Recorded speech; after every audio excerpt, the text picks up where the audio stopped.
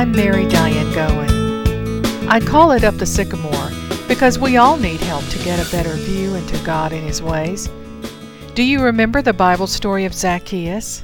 Jesus was passing through his village.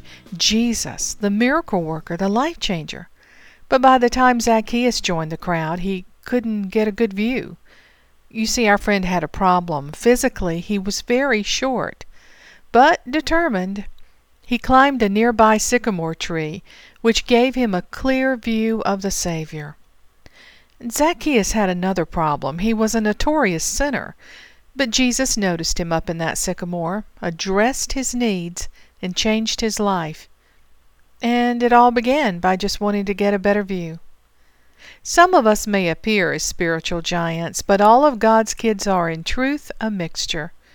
We all have areas where our spiritual growth is stunted. Like Zacchaeus, we want to see God clearly, but we are too short-sighted by negative life experiences. Also, hanging around are those stubborn, ungodly beliefs that have yet to be addressed, have yet to be healed. We need each other. That's why I climb the trees, so to speak, of many friends in the body of Christ. So here's my sycamore. I pray that just as it happened with Zacchaeus, Jesus will speak to you in this place and find a warm reception as He invites Himself into the deeper parts of your life. On the sidebar, you'll find my archives of articles that you can freely share with others. All I ask is that you keep the content and attribution with a link.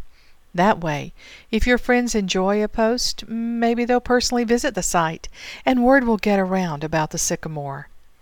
Also, don't forget to become a follower, and you'll receive a notice when a new article posts. I also invite you to visit my other sites, from the awe and beauty of the early church to how I met my birth mother, from libertarianism to ghost hunting. It's true, I write a lot about my life's experiences and interests. And as always, I welcome your insights, stories, comments, and questions. In addition to this audio introduction, I'll post updates from time to time that keeps you posted on my articles around the web, background information on some of my posts, comments on your comments, answers to questions, and maybe even an interview or two.